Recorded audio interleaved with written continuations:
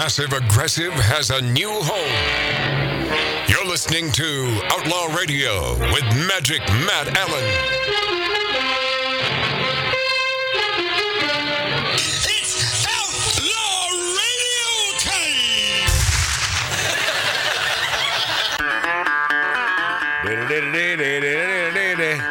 Do we have some Kid Rock there somewhere, Lori? Yeah. Look for some Kid Rock. Bring me into the mood. I got a Kid Rock story. I like Kid Rock a lot. Hey, if you haven't subscribed to Magic Matt's Outlaw Radio, why don't you do so on YouTube? So, it's this Kid Rock? Okay.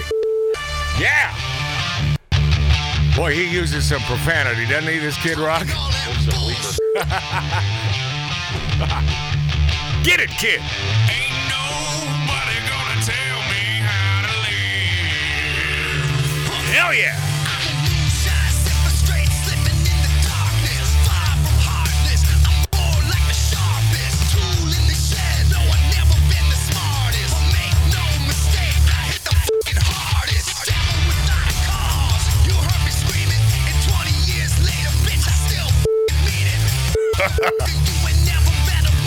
He's a nasty talker. Hey, Laura, pause this, because I'm going to get into the story and then get ready to punctuate. You can, continue playing Kid Rock. Okay. Kid Rock says, "I love this guy so much. I love this guy. He's a great dude. Because he's not a scared of anything. Dumb liberals seek destruction of Hank Williams' former home and other historic landmarks." Tuesday on Tucker Carlson, Kid Rock voiced his disapproval of an effort to demolish country music singer Hank Williams' former home, Beechwood Hall, and what it could mean for history. Kid Rock blamed dumb liberals for the impulse. "Why are you interested in this house and what happens to it?" Carlson said. Kid Rock says, I think like so many other people in this country, we're sick of seeing history torn to the ground, whether it be in the form of monuments, statues, and now something so important here in Nashville, like the former home of Hank Williams, Beechwood Hall. Wow. I also might note, it was also the former home of Tim McGraw and Faith Hill. Kid Rock says, where does this end? We kind of all knew that from the beginning, once this fiasco started, that it was never going to end. And now we kind of feel like we're under an invasion from the state of California, which we understand in a lot of ways. I have a lot of friends here that come from the spots, California, New York City. We feel that a lot of people say it, and they say it under their breath, but they're scared to say it out loud. That's So right. once again, I'll be the guy. Kid Rock, God bless you, buddy. Hit it.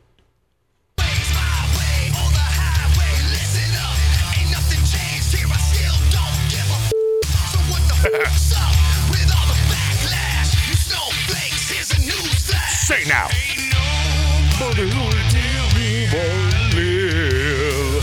Is that him singing that part? Probably not. You'd be like, I could have done that part for him. I could have nailed that.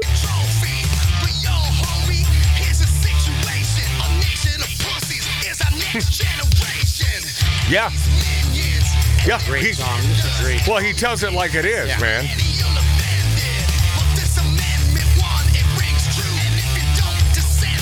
Whole bunch of pussies. It's true.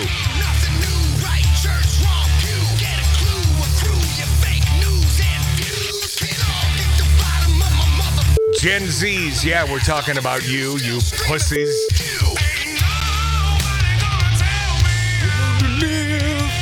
Oh, I could have done this. Tell me how to live. Because it's a little Michael McDonald in there.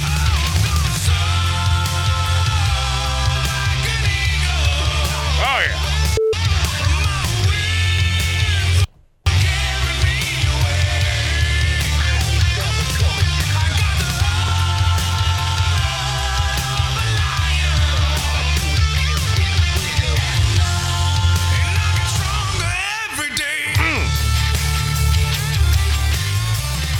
That Kid Rock puts out some good stuff, man. Oh, man. I mean, it's rock and roll. Friggin' awesome. So what Gen Z is like putting out any kind of rock and roll or having any kind of name today? They don't care. They don't care to work. They don't No. care to sit in a studio. They don't care. I mean, it's got to be really easy for them. If it ain't easy, they're not into it. I'm so glad I'm not young today. I'm so glad I'm not doing what I did, like, at this turn of the coin of what's happening. You're glad you're not a dancer? Is that what you're saying? No, I love being a dancer in my timeline. Yeah. That's what I'm saying. Yeah. I wouldn't even be young today. And everybody tells me this, like, a lot of people tell me this daily. Lori always goes back to the old trope. A lot of people tell me this. Yeah, I'm honest. A lot of people. I hear it all day long, everywhere I go. Because I'm out there.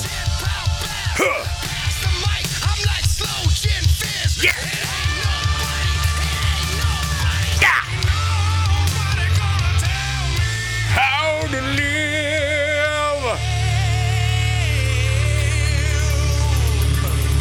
Good stuff, Kid Rock. Keep talking, man. You know, if you're the guy, they're scared to say it out loud. We certainly aren't here on Outlaw Radio. So once again, you be the guy, we'll be the guys. And You're gonna gal. get in trouble. And gal. Yeah. Monty Python's Eric Idle. Oh, my. Yeah. I saw this. Oh, you did, yeah.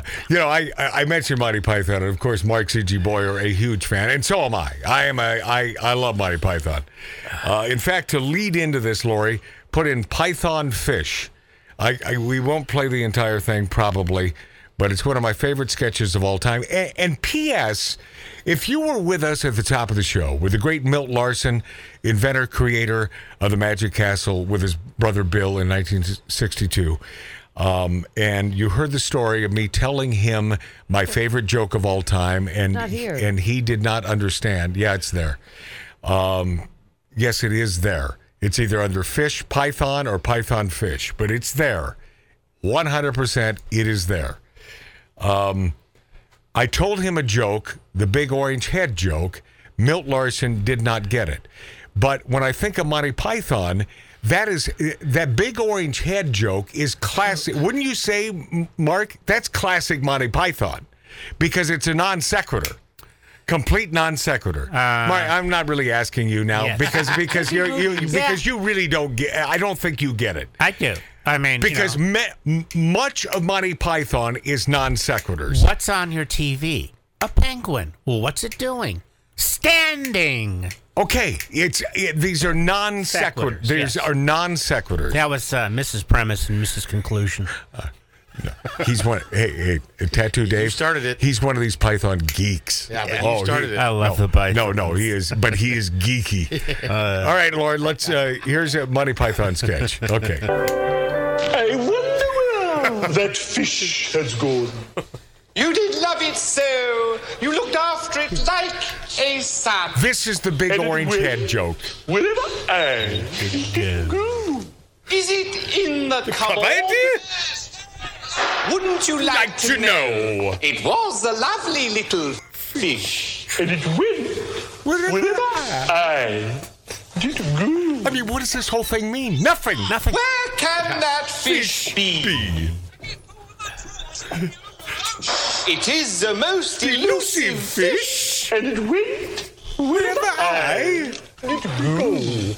Oh, fishy, fishy, Fishy, fish. A fish. A fish. A fish. A fishy. Ooh. Oh, fishy, fishy, I mean, fishy. it's ridiculous. That went wherever I did go. So the bottom line is, this is the big orange head joke. Well, There's no rhyme. There's no reason to this. Oh, and the animal that's following behind. Yes, I know, the elephant. Elephant in the room.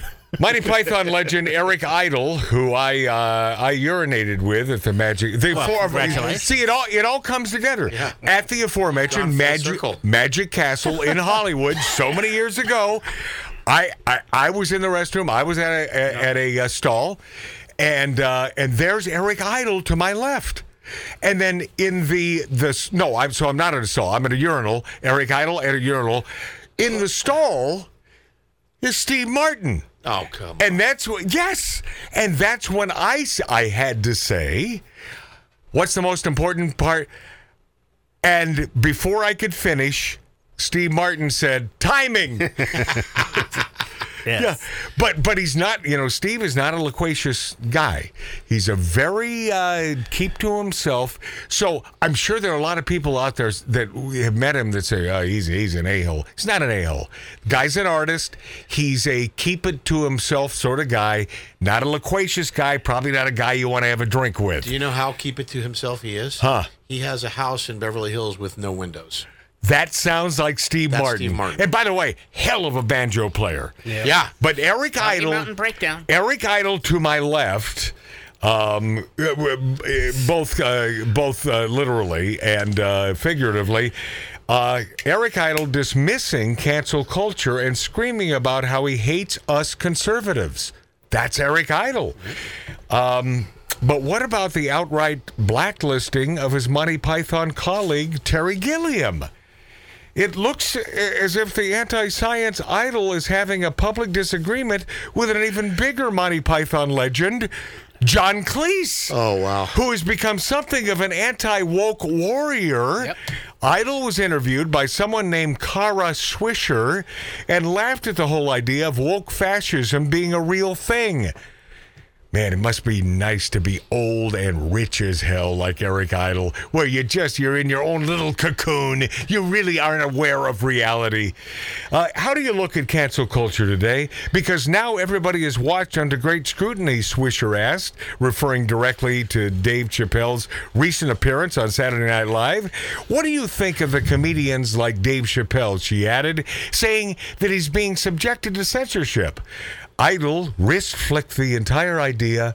Well, where does he say it? On SNL? You're not being that much canceled, are you? If you were in your room complaining, I'd have a lot more sympathy. It doesn't get any more disingenuous than that.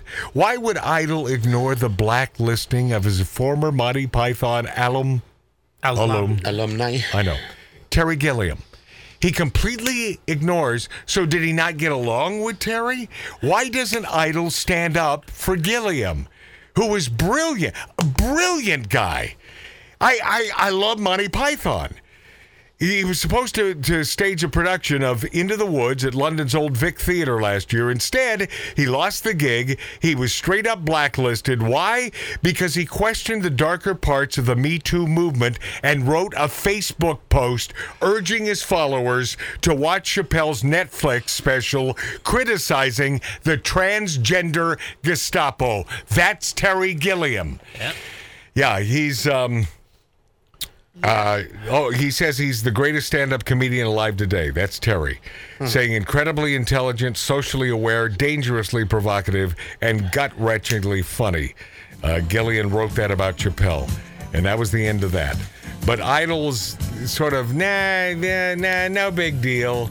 No big deal. Idle says John Cleese has devoted a good part of his golden years to fighting against the woke Gestapo, but he doesn't agree with Cleese. Saw a classic episode of his Fawlty Towers sitcom hit with a warning label. He's had a microphone taken away for joking about reparations, which are really stupid.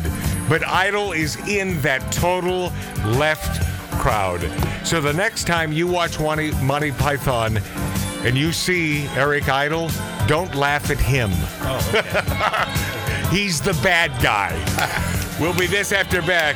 It must be nice to be old and rich like Eric Idle, huh? Out on the street, I was talking to a man. He said there's so much, but there's nothing, man, that I don't understand. You shouldn't worry, I said that.